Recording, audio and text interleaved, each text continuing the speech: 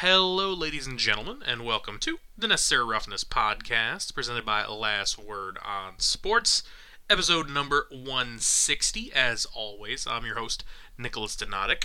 Hope you all enjoyed the divisional weekend. We had some interesting games, and some not so interesting games. But here we are. We'll break them all down. We'll dive in to the championship games in the AFC and NFC coming up in a short time here. We were shooting for Friday this week, but there were no games on Saturday, so we're going late Saturday evening with the episode. Hope you all don't mind. If you do, my apologies. And as always, if you want to voice any concerns or notes or criticisms, comment section if where you're listening has them, or if not, social media, all social media, at Nick Donatic, Nikdonadic. So here we are.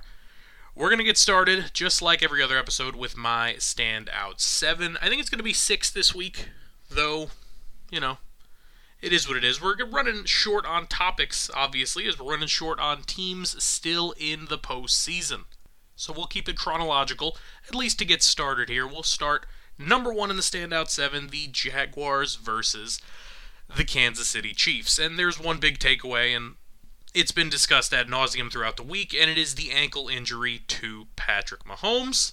But we'll go straight through this game just to play fair. Realistically, 17-10 at halftime is respectable. Jacksonville loses this game 27-20. They really would have had to grit it out to win this one. Trevor Lawrence didn't play tremendous. He didn't play extremely poorly, but he didn't play tremendous. The running game was there in spurts for Jacksonville. I would say they didn't really lean on it as much as they could have, considering Kansas City did not run up the score in this one. 22-30, $195 for an injured Mahomes. A really high-quality drive from Chad Henne and the bench squad. And by bench squad, I mean just him and the starters. But the big story, Pacheco, 12 carries for 95 on the ground. That's big. That's big, and we've seen throughout the year, flashes and spurts where they'd rely on him, realistically. But here they are in a big situation where, Mahomes might be hurt, and they're really going to lean on Pacheco, and I think he's earned that trust. 11 carries for 25 for Jerick McKinnon. Not the best, but there's some athleticism in this Jacksonville front. It's not the best matchup either, especially considering once Mahomes is hurt, you can shift your defensive game plan a little bit. A whole bunch of catches for Travis Kelce, 14 for 98 and 2 touchdowns. Had a Juju Smith-Schuster sighting, some Kadarius Toney out there. Realistically, nothing that concerned me from Kansas City moving into the championship Sunday. But obviously the injury to Mahomes is the big factor. And we'll move into something like this for a lot of these teams that are going home. We discussed it with a couple of the teams last week. Just kind of a retrospective on the season. We're not going to go too in-depth because we've got the off-season to go through that. But realistically, I find it tremendously hard to be disappointed in anything if you're a Jacksonville Jaguar fan.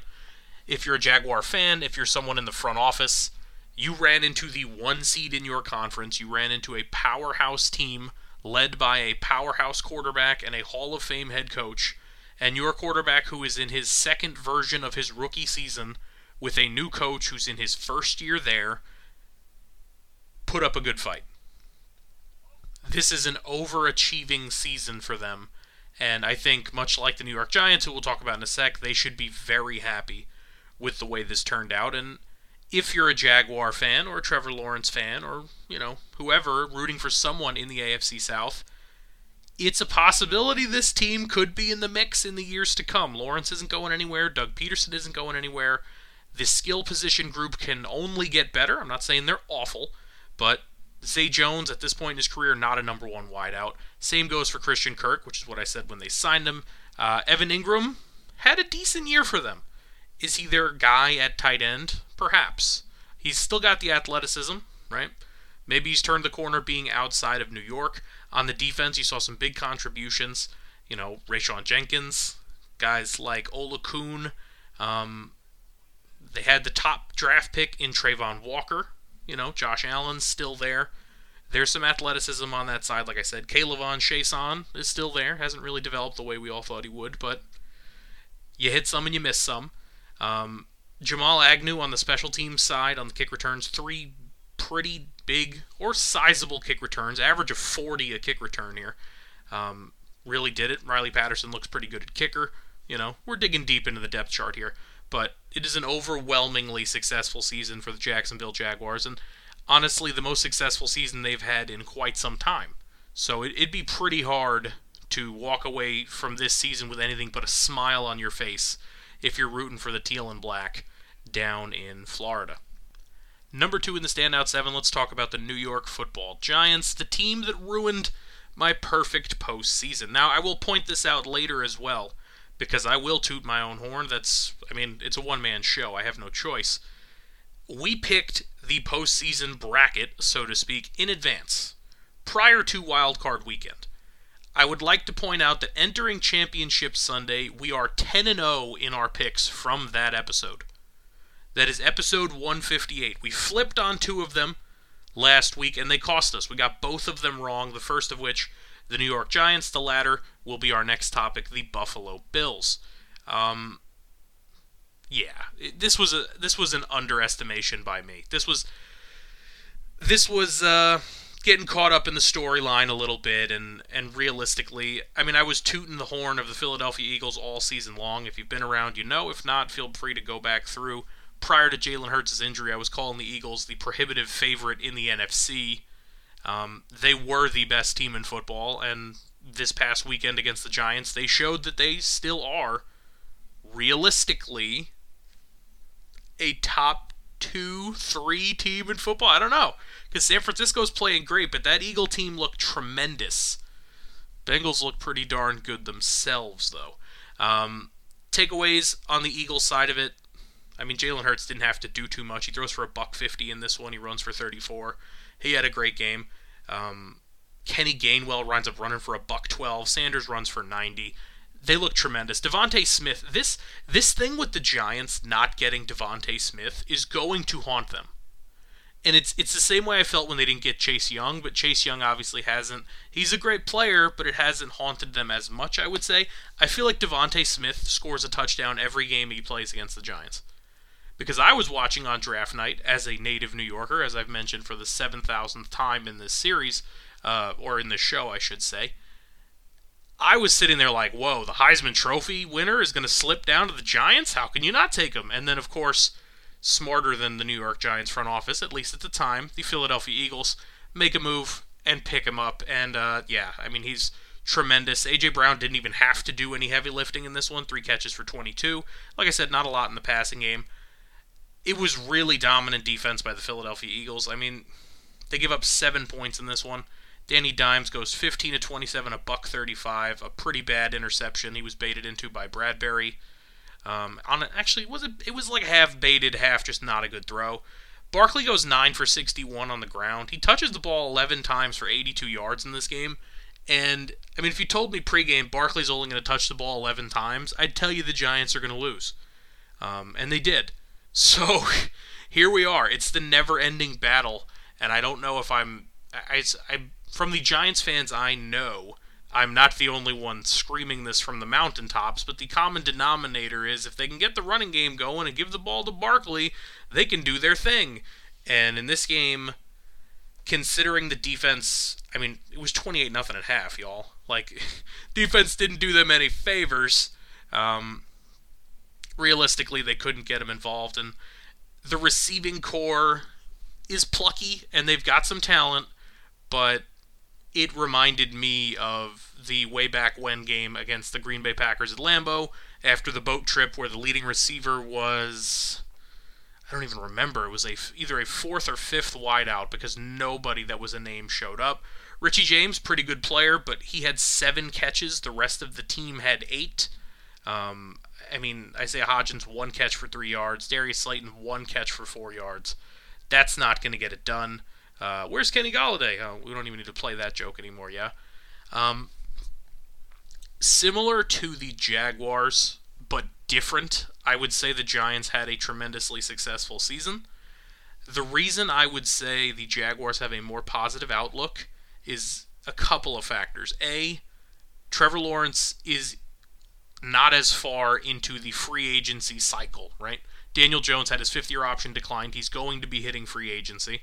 And the Giants believe they've cracked the code and figured it out with Daniel Jones, but we'll see, and who knows how the negotiations will go. Trevor Lawrence has more time. He's got another 3 years because that fifth year is almost certainly getting picked up. The other thing would be Jacksonville has a Super Bowl winning coach, which brings stability and it brings attractiveness to free agents, I would say, just by default. While people like Daboll, he might well win Coach of the Year. It's not at that level, and we haven't seen him as a head coach achieve, the mountaintop, so to speak, that Doug Peterson did in Philadelphia. Additionally, some of that athleticism I mentioned with Jacksonville is just not necessarily present with the Giants. Their receiving core has some contributors. I like Darius Slayton, I always have. Isaiah Hodgins burst on the scene, and he was adamant after the game during the week that he'd love to come back to the Giants, perhaps on a multi-year deal. Richie James looks like a pretty good cog in the wheel, so to speak. Barkley's going to be a free agent. Dexter Lawrence, who was arguably the best player on this defense this season, is coming up on free agency eventually. Who are they going to sign? I don't know. Where are they going to try and plug some of the holes? The secondary didn't look tremendous in spurts this year. The receiving core looked worse quite often. So, it's a successful season, Giants fans. You can keep your head up, but realistically, there are still a lot of question marks revolving the future of the New York Football Giants as we sit. And by the way, I mentioned we touched on some of these last week. I can go through some of the ones we didn't touch on. I talked about Seattle, tremendously successful year. Chargers, I said it was a step up, but it was also a disappointment. Miami, we talked about. Actually, I think we might have touched on everybody. The Vikings are a tricky one, though, because you take a look at the run they were on during the regular season, you're like, oh, they're a title contender, and you get bounced in the first round with an aging QB, and your star wideout doesn't do as much as you'd like him to, whether it be because he was getting out-schemed, coaching-wise, or he was getting double-teamed, or just not getting open, I don't know. That's a weird one. I would say all the teams eliminated in the first round, not all of them. Seattle had a great year. Miami had a weird one because of injuries. They can't really get too mad. Chargers got over the hump, but, you blew a huge lead. Minnesota lost at home. That's bitter taste in your mouth. Baltimore, what can you expect? Without Lamar, come on. Let's be real here. Disappointing taste in your mouth because Lamar wasn't out there for the biggest games of the year for the second year in a row. Tampa Bay, complete chaos. Is Tom going to be back? We're operating under the assumption no, but I don't know. They get rid of Leftwich. They've got Bowles. If Tom's not back, I do not think Bowles will be the coach at the end of next season because they will not be good. And if they're not good, they'll move on to somebody else. They'll draft a young kid. But that's wrapping up a couple of teams we passed on last week, I think. Or if you missed last week's episode, I'll fill you in. I'll save you the 58-ish minutes of your time as we're pushing into late Saturday evening into Sunday morning here. Number 3 in the Standout 7, let's jump back over to the AFC side. Let's talk Bengals-Bills. Man, this, when I picked them, and I'll make this reference over and over. So if you missed the Super Wildcard episode, I will fill you in on every detail eventually if you listen through the rest of the playoffs. I said that I thought the difference between these teams was Cincinnati was willing to run the ball. I didn't say Buffalo couldn't run the ball. I said Cincinnati was willing to run the ball. Cincinnati, in this game, 34 carries for, what does this math out to? A little bit of quick math in my head. 172 yards. 34. They're playing in the snow, by the way. Okay, tremendous. You're forced to run the ball in the snow. Well, how many times did Buffalo run the ball? 19 times. 19 times for 64 yards. Yeah. That sounds like Cincinnati won the game. Look, realistically, if we're talking rushing attempts for teams, unless it's Tennessee, the team that ran the ball more probably had the lead at some point, right? If we're being realistic. It's not a Houdini, or deep analytics stat here.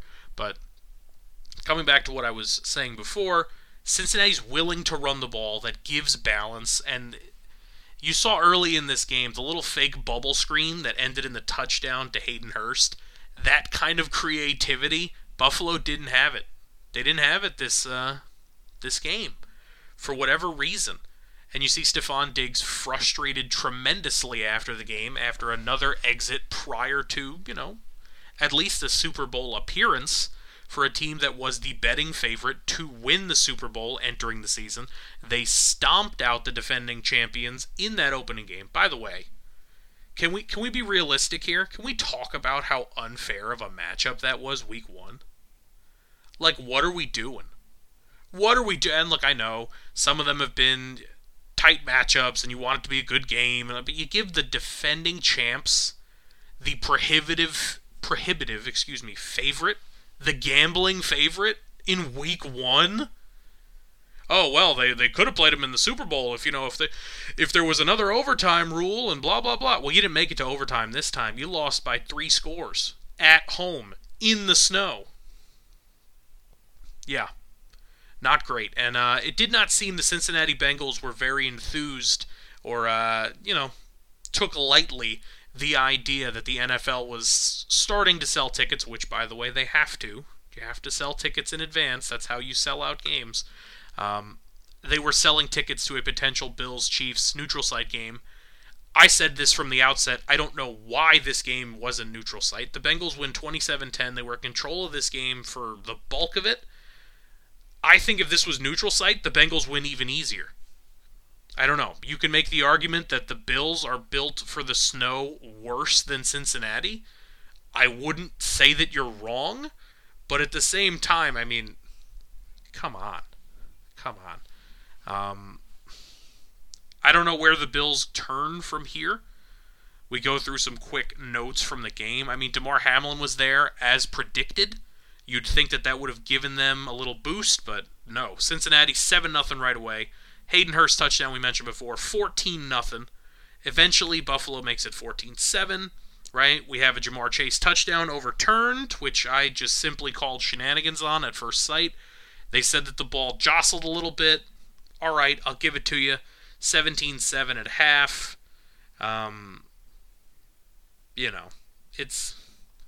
It got weird in this one. It really did. And later in the game, we have a Josh Allen fumble overturned, and I don't know. They just didn't get enough going offensively, and realistically, I'm not saying Cincinnati's defense is the best. They're not the 85 Bears, but they've done this before. They shut down in the second half of that game against Kansas City last year on the road. They shut down Kansas City again and again and again to get their offense in the game. So if you're going to give their offense leeway and they're going to get the lead, it's going to be real hard to come back against these guys. It's going to be, and look, I'll give you a little teaser as we're moving forward. It's going to be real hard for me to stick by my initial pick, which was Chiefs-Niners. And part of that is just the way that Cincinnati looks right now, but it's also obviously the Mahomes injury. It's hard to pick the injured fighter, so to speak, going into a title fight. Especially if you know in advance, that is. Taking a look at Buffalo's season, a little retrospective. It was a failure. And perhaps this is the New Yorker in me. Perhaps this is the New York Yankee mindset, or grindset, if you'll use the modern term. But you were favored to win it all. You were not the 1 seed due to happenstance, right? Which is fine, it's whatever. But then you still got the biggest game of your season at home, and you lost. And it wasn't close, and you can't blame the rules, and you can't complain to the competition committee. You got outplayed, straight up, by Joe Burrow and the Cincinnati Bengals. And will there be some rolling heads in the coaching staff? I'm sure, because usually there are when teams don't accomplish their ultimate goal, and it's not a shenanigans way where you can complain about rules and this and that. But like I said, realistically, this is a failure of a season. If we went through and graded, you're not going to give them a failing grade like an F, literally, because they went out and won all those games in the regular season, but they don't give you pennants and banners and rings for regular season accomplishments. Well, Nick, technically you can hang a division winner thing. Yeah, nobody cares. Nobody's going to celebrate you hanging a division winner pennant. It doesn't matter. You didn't even make it to the championship game. Again. Yikes. Yikes, Bills fans. I don't know where you can improve this team. I mean, Von Miller going down was a huge one. I tend to think he would have been a factor in this game. But where can you improve? Josh Allen is a top 10 at the least, likely in most cases a top 5 NFL quarterback right now. What are you going to go get a running back? Why? You don't run the ball. Well, what's the difference? Devin Singletary is a competent running back, and James Cook is pretty good too. If you're not going to run the ball, it won't matter. Dawson Knox is a pretty good tight end. He's got chemistry with your QB. Stephon Diggs is a pretty darn good number 1. Gabe Davis is a great number 2.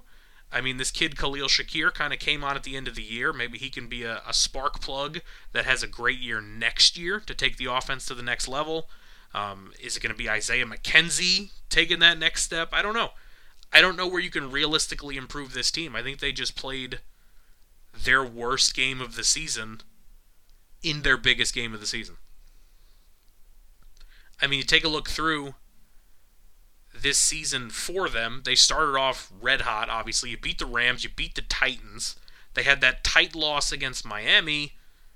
It's not the end of the world. I mean, they beat Kansas City. They beat Green Bay, which looked better over time. They had the weird loss to Minnesota, which wasn't the end of the world. Man, it's a tough pill to swallow, Bills fans. Tough pill to swallow. Number 4 in the standout 7. Speaking of tough pills to swallow, let's talk about the Dallas Cowboys doing what the Dallas Cowboys do. And let's talk about the San Francisco 49ers, my pick to win it all, heading to the NFC Championship game. I mean, can you really expect a guy who led the league in interceptions to not throw some picks in a playoff run? Let's be honest. Let's be honest, Cowboy fan. If he was going to turn around in the blink of an eye and stop throwing the ball to the other football team, it certainly would have helped. But you only gave up 19. Realistically, you just couldn't get anything going. Once Tony Pollard went down in this game, it was 6-6 at halftime, by the way. No, excuse me, 9-6 at halftime. 9-6 at halftime. And that was weird, but let's get into this a little bit. San Francisco burned about 20 seconds before calling a timeout on a third down play, clock management situation, under the 2-minute warning before halftime. They wind up coming away with a field goal to go up 9-6. They didn't really even get a shot to get much closer. They didn't really get a shot to take one at the end zone. 9-6 could have come back to bite them, right? Could have come back to bite them. And our boy Money Maher went out there, by the way, and made both of his field goals. He did. Money Maher was that dude, right? Now, you can say, well, the blocked extra point, we got to talk about that. Because realistically, it was inconsequential when it's 19-12. I mean, what's the difference? It didn't change the play call of Zeke Elliott playing center, right? So, once Tony Pollard went down, not like Tony Pollard was having a tremendous game. I mean, you take a look, he had 8 touches for 33 yards. Once he went down, I think San Francisco did not fear the running game at all from the Dallas Cowboys. I think at this point in his career, as sad as it is to say, I don't know if Zeke Elliott, I've been saying this for years, by the way, this part, that Zeke Elliott's not the best running back on this team. It's Captain Obvious, I know. I don't know how easy it's going to be, because they were saying either he's going to be traded or released or whatever to try and ease some of the salary cap stuff. Who's going to want Zeke Elliott as their lead back? Looking at his performance through, this year, and in their biggest game, he goes 10 carries for 26 yards, and he gets pancaked on the biggest play of the year. I'm not blaming him for the pancake, by the way, but it's a fact. He got pancaked on the biggest play of the year. I don't know. Perhaps there's not as much tread on the tires as you'd think, or perhaps being in a featured back role is not the best for him right now. Maybe he wants to be the Thomas Jones to the LaDainian Tomlinson, if you will, of the old Jets teams. I believe they crossed over. I might be making that up completely. We can go Ahmad Bradshaw and, Brandon Jacobs. I don't think he's Brandon Jacobs. I think he's better than that. But still, realistically, this Cowboys offense, which is led by Mike McCarthy, an offensive-minded head coach, and Kellen Moore, an offensive coordinator who is apparently so good he's getting head coaching interviews, right? People love to complain about Eric Bieniemy not getting a head coaching job yet, and sometimes I brush it off, sometimes I think it's, significant. But in a situation where if Kellen Moore winds up with a head coaching job out of this, or would have wound up, I should say, then people would really be angry. And they'd have a right to be. I mean, your team puts up 12 points in a playoff game. Come on, what are we doing, right? Realistically, out of this one, my takeaway, on the Dallas side, I mean, Dak played about as well as you thought he would, maybe a little bit worse. The running game was non-existent. Tony Pollard broke his leg, which is a problem, obviously. The passing game, the receiving core was CeeDee Lamb and everyone else. T.Y. Hilton had a catch. Michael Gallup did not look great. This is a guy who at one point was the number 2, obviously. Remember when they had Amari Cooper? Then they bring in Lamb, and you're like, oh, wow, it's a stacked receiving core. Can Gallup go somewhere and be the guy? And, I mean, he had no catches in this game. Noah Brown, 2 catches for 21. Dalton Schultz had the touchdown. I wouldn't realistically blame the Cowboy defense, because you take a look across the other side of the stat sheet. I mean, Brock Purdy goes for 200 yards, no touchdowns. Christian McCaffrey in this game, by the way, one of the most dynamic players in the league for the last few years, but certainly since being traded to San Francisco, there was a little bit of a revitalization, right? He gets 16 touches in this game for 57 yards. You told me that pregame, I'd say, oh boy, maybe Dallas found a way to pull it off. Elijah Mitchell, 14 for 51 on the ground, pretty darn good. George Kittle with the catch of the year, with the little tip up to himself about 4 times off his face mask, which really flipped things on its head. Even Deebo Samuel in this one, I mean, 8 touches for 56 is not going to kill you out of him. It just came down to Dallas couldn't get it going on the offensive side.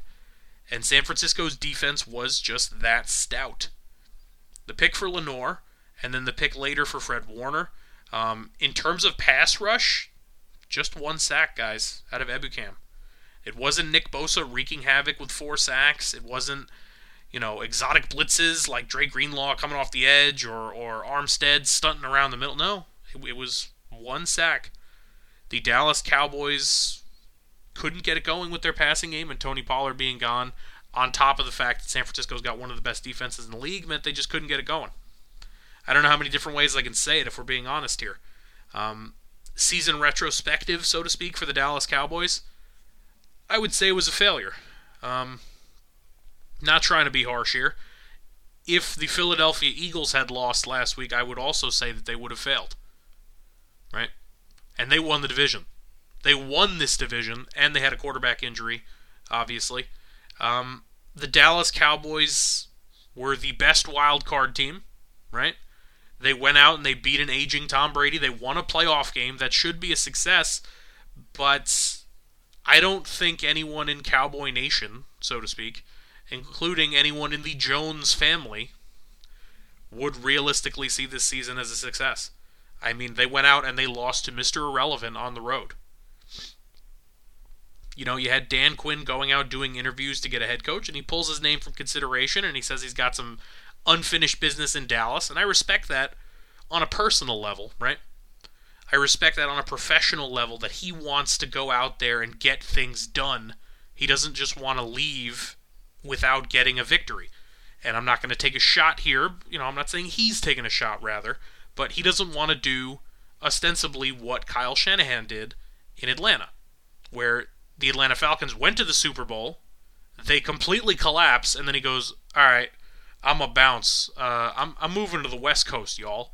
And look, I don't blame Shanahan for doing it, but Quinn signed on, got another foot in the door, so to speak, in Dallas, and he said, I'm going to go out there, and I'm going to try and end the drought. We're going to win the Super Bowl. All right, well, you haven't done that yet. He's going to go back out there.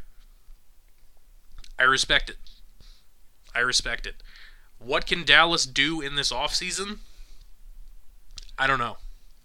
Like I said before, I've heard the the murmuring of cutting and or trading Zeke Elliott, it could free up space.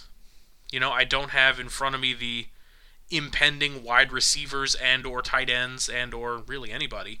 I mean, we can pull that up if you like, but it's a little early, I would say. Usually what we want to do later. But if we take a look at Spot Rack, right, upcoming free agents, let's move it to the wide receiver position, because you assume that's where the money would go if they were to get out of Zeke Elliott. I mean, you've got Sterling Shepard coming off of an injury, Nelson Aguilar, DJ Chark, an aging Randall Cobb, an aging Julio Jones, an aging Marvin Jones, Juju Smith-Schuster, perhaps, though he has been pretty decent in Kansas City. Who knows if he'd want to stay there. Mac Hollins off of a breakout year, perhaps, from the Raiders. Sammy Watkins, who's bounced around. There's not an intense amount of talent there, but who knows? Maybe there could be a trade to be made. I don't necessarily think they'd try to upgrade the tight end position, but Mike Gesicki, Dalton Schultz also will be a free agent, so do you want to make a lateral move to a Gesicki? Austin Hooper, pretty good when he was in, I believe, Atlanta. He's coming off of Tennessee. Is it Robert Tonyan? There's been rumors that Tonyan would make a move to the Jets and they would get Aaron Rodgers, but we don't have to discuss that craziness. At current juncture, the end takeaway for the Dallas Cowboys, and I'm sure the fans all feel pretty similarly. Another year, no ring, same core.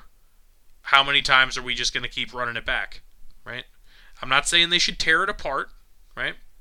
It wouldn't be necessary to do that, I would say. But considering the core that the Philadelphia Eagles have right now, I mean, they might win the NFC. You're going to have to improve somehow. Where are the improvements going to be?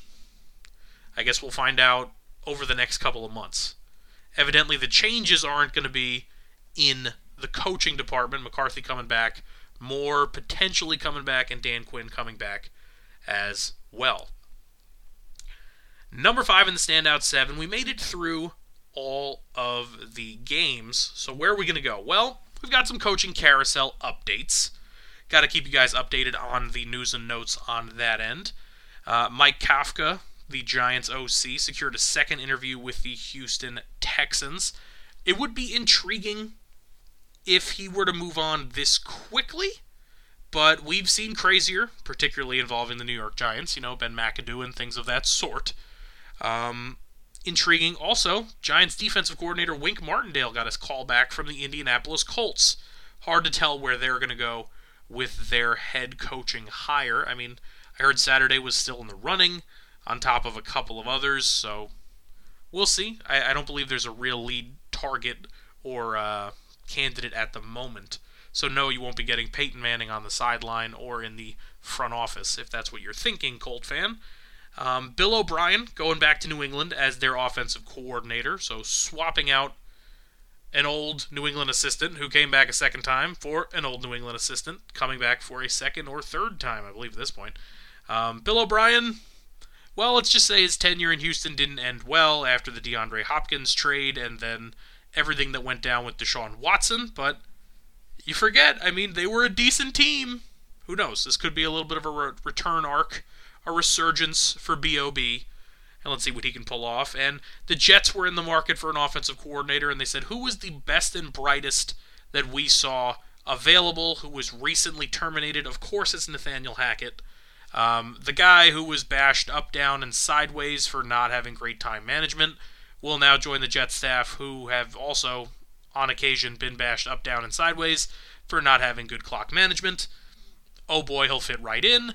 Obviously, the theory with him going to Denver was going to be that would persuade an Aaron Rodgers acquisition, perhaps. They went Russell Wilson. Russell Wilson did not play great. The team did not play great. The Packers played better. We've heard that a Rodgers trade could be imminent. This is what we referenced before. Could this help facilitate that? I don't know. I mean, you just fired LaFleur Jr. Well, not Jr., excuse me. The younger LaFleur brother, who was the OC of the Jets. Of course, the older brother is the head coach of the Green Bay Packers. Perhaps he might not be inclined to help, or not be inclined to encourage the front office to trade his star quarterback to the team that just fired his brother. But business is business. You never know. Additionally, we had a head coaching hire. The Carolina Panthers hired Frank Reich as their head coach. Fun fact I didn't know. Frank Reich threw the first passing touchdown in the history of the Carolina Panthers. Seen this clip floating around like crazy. There's also a photo of him pregame where he really looked like Michael Scott, which I didn't see the resemblance nowadays, but at one point, I mean, you could certainly make the argument. I definitely see it. But not a bad hire, I would say. But at the end of the day, I mean, I like the idea of a cooling off period for a head coach or somebody who is fired, at least to take some time off and reevaluate and things like that. Perhaps the Panthers were won over in the interview process. Maybe Reich said, hey, I didn't want Wentz, they gave me Wentz. I didn't want Ryan, they gave me Ryan. They both didn't play great. It would be hard to argue with that. However, the last guy that was coaching the Carolina Panthers got Sam Darnold and Baker Mayfield, and I mean, would you rather have Darnold and Mayfield or Wentz and Ryan? I don't know. I guess it just depends what your budget is, right? Realistically, neither one of them was an elite-level QB. Baker at one point was, Baker's going to be pretty darn good. And Matt Ryan was, well, let's see what he's got left. Well, not as much as the Colts fan wanted is the answer to that question. So that'll bring us to the end of the coaching carousel wrap-up. And number 6, I just wanted to throw this in here, yeah? So we're switching sports. We always do this, and I know some of you love it probably, some of you probably hate it. So the owner of the Colorado Rockies, Dick Monfort, said that he believes, and this is the quote, by the way, I think we can play 500 ball, speaking in Greeley at the Breakfast of Champions event. Colorado Rockies, not a great team, in a great division. They've got to compete with the Dodgers. They've got to compete with the Padres. They've got to compete with, potentially, San Francisco, who almost signed a bunch of free agents but wound up with none of them. And, oh, by the way, they won 100 games a few years ago. Diamondbacks had a spurt towards the tail end of the year, so it's a strong division. Now, people are kind of ripping Dick Monfort for saying this, and they're ripping him apart, saying about, aiming for the stars and this, that, and the third. I think that is completely wrong. And here's why. What do we preach on this show? If you've been around a while, you know what I'm going to say. If you haven't, I'll fill you in. Being realistic with your expectations. At the end of the day, going into a season, an executive, a coach, a player, you need to be realistic with what you're expecting. If you're, the starting quarterback, and last year you threw 23 touchdowns, and you say, I want to get to 35 this year, it might not be the most realistic, but, if we, added to the receiving core and the line got a little better, maybe you missed a game or two, okay, we'll see where you can do that. The players should be optimistic. They should want to win it all. The coaches should preach optimism, right? The owner and the front office and the coach behind closed doors, realistically, you know what this team is, right? Lovie Smith knew when he walked into the Houston Texans locker room after being given a Houston Texans t-shirt. He knew that team was not going anywhere. They weren't. However, the counter to my own point here would be somebody like Brian Daboll or Doug Peterson or Dan Campbell, and they walk in and they go, we're going to overachieve. We're going to work hard, and it doesn't matter what everyone else thinks. Fair enough. But 75% of the time, the people that make those projections, the people that make those predictions, are right. The teams that are bad wind up bad. I mean, you take a look at the NFL standings to end the season, right? Let's take a look. The Jets won 7 games. Good for them. The Jets came in last. Beginning of the year, would you have bet on the Jets to come in last? Probably. Broncos came in last. That surprised people. It did. It truly did. But you look at the beginning of the year, I was high on the Chargers. I wasn't as high on the Chiefs. I was high on the Raiders. Wouldn't have shocked me. Who came in last in the North? The Browns, who didn't have their quarterback for most of the year. Does that shock you? Doesn't shock me. Texans in last. Oh, yeah, we know. NFC East. The Commanders came in last, barely behind the Giants. Yeah, that sounds about right. NFC West, Cardinals came in last. Yeah, that's a surprising one. I'll give you that one. Seattle overachieved. NFC North, the Bears came in last. Yeah, that sounds about right. Matt Eberflus trying to install the new system. Justin Fields progressing. Okay. NFC South, three-way tie for last. Would that have shocked anyone? Granted, Tampa Bay underachieving certainly would have. Three-way tie for last? It's not unheard of, right? The majority of playoff teams are easy to predict from day one, and that's why it's not, toot your own horn thing, right? Like I talked about before, I went 10-0 from those first predictions. I mean, I'm picking chalk, right? Take a look at who's in the NFC title game. The Chiefs are a 1 seed, the Bengals are a 3. The Eagles are a 1 seed, the Niners are a 2. Like, what are we doing? Of course, 10-0, right? Of course. So, it comes back to the point I was trying to make, and the point I've made over and over again. I don't have a problem with the owner being completely honest. Do I have a problem with him saying it in a spot where it'll be publicized? Yeah, I probably do. However, did he say it in a setting that he thought was perhaps private and that someone leaked it? I don't know. I don't know the full details, I'll be honest with you. But I think somebody going into interview to be the head coach of the Houston Texans should not tell the owner, we're going to shock the world and win 11 games. Because if we're being honest, they should laugh at you. They hope you're right. Everyone hopes you're right. You hire a physical trainer and they tell you a personal trainer. Physical trainer, really? You hire a personal trainer at the gym and they tell you within 6 months you're going to be in the best shape of your life. You hope so, but be honest with yourself. If you had the dedication or this, that, and the third to get that done in 6 months, you could have did it in the last couple of years, right? Just be honest here. Honesty's the best policy. It always was. I remember, and I won't say the team, I did a job interview for a position in broadcasting. I'll leave it as vague as possible.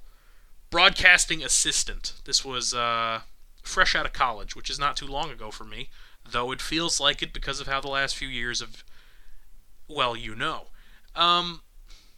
they asked me, so what do you think of the team? Team was, I'll give you this one. It was a baseball team, right? Under 500 the last handful of years. They had a decent crop of prospects that people had talked about, but they weren't ready yet.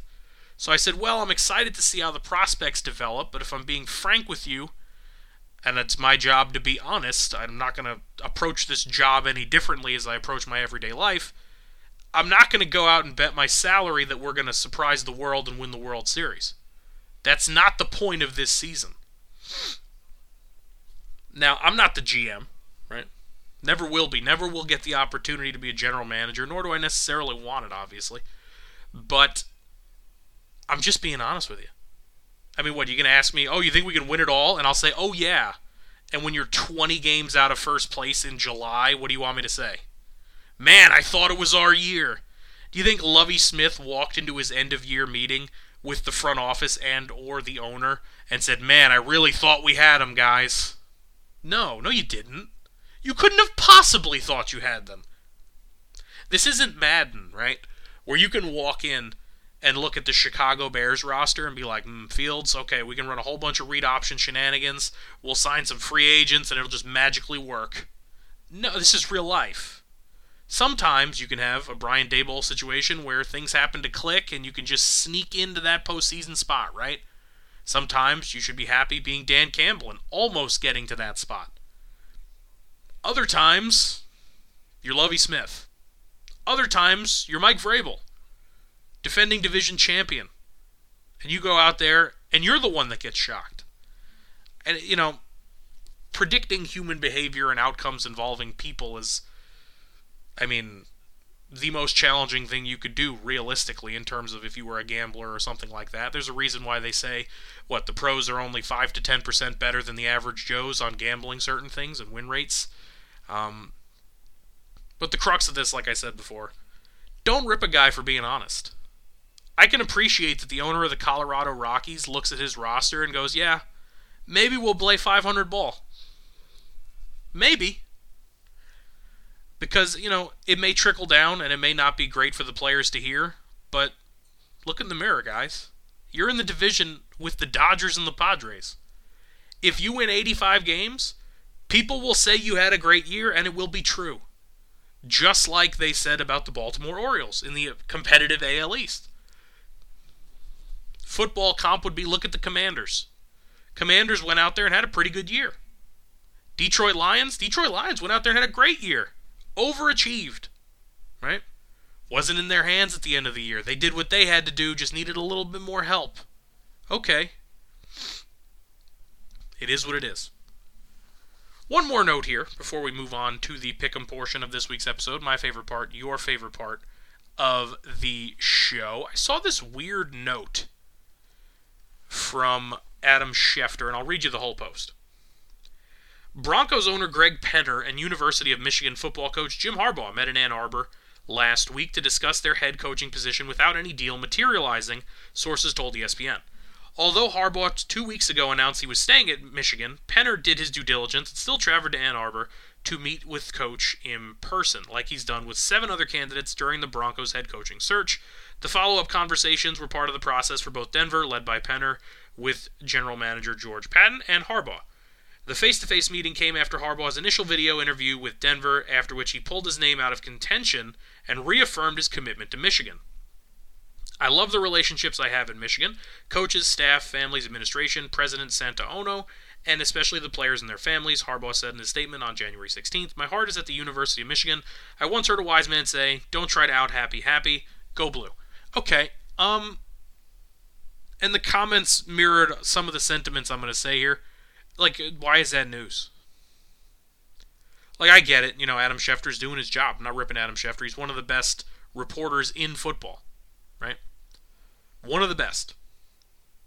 Diligent, hardworking, tremendous. Not knocking Schefter. But realistically, the guy told the owner and or the front office, whoever he told explicitly, we don't know who it was man to man, told him explicitly, I am not in contention. I don't want the job. The owner still went to Michigan and said, hey, Jim, can we have lunch? Can we have a meeting? And he said, okay. I don't want the job, but I'll take the meeting. I think I can respect that. I don't think any of the higher-ups at the University of Michigan should be angry about that or even realistically have any kind of reaction to that. And who knows what was said there. Maybe they said, what could we have done to win you over? In 2 years if we come calling. What would we have done? If there was this team came calling you, would you have been interested? Are you unhappy with the Russell Wilson thing? Would you have not wanted Russell Wilson? What would you have done? How would you approach this free agency? It's realistically questions you could ask. Like I said, I was interviewing for a position as a nobody, fresh out of college, and they asked me, what do you think of the team? I'm not saying that input meant anything to anyone, but you can ask.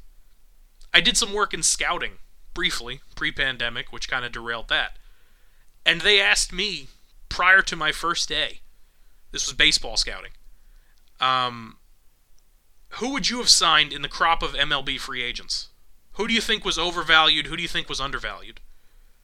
Does that information go to anywhere? Does Brian Cashman buy a stack of those reports from the place I was working? Maybe, I doubt it. But you never know.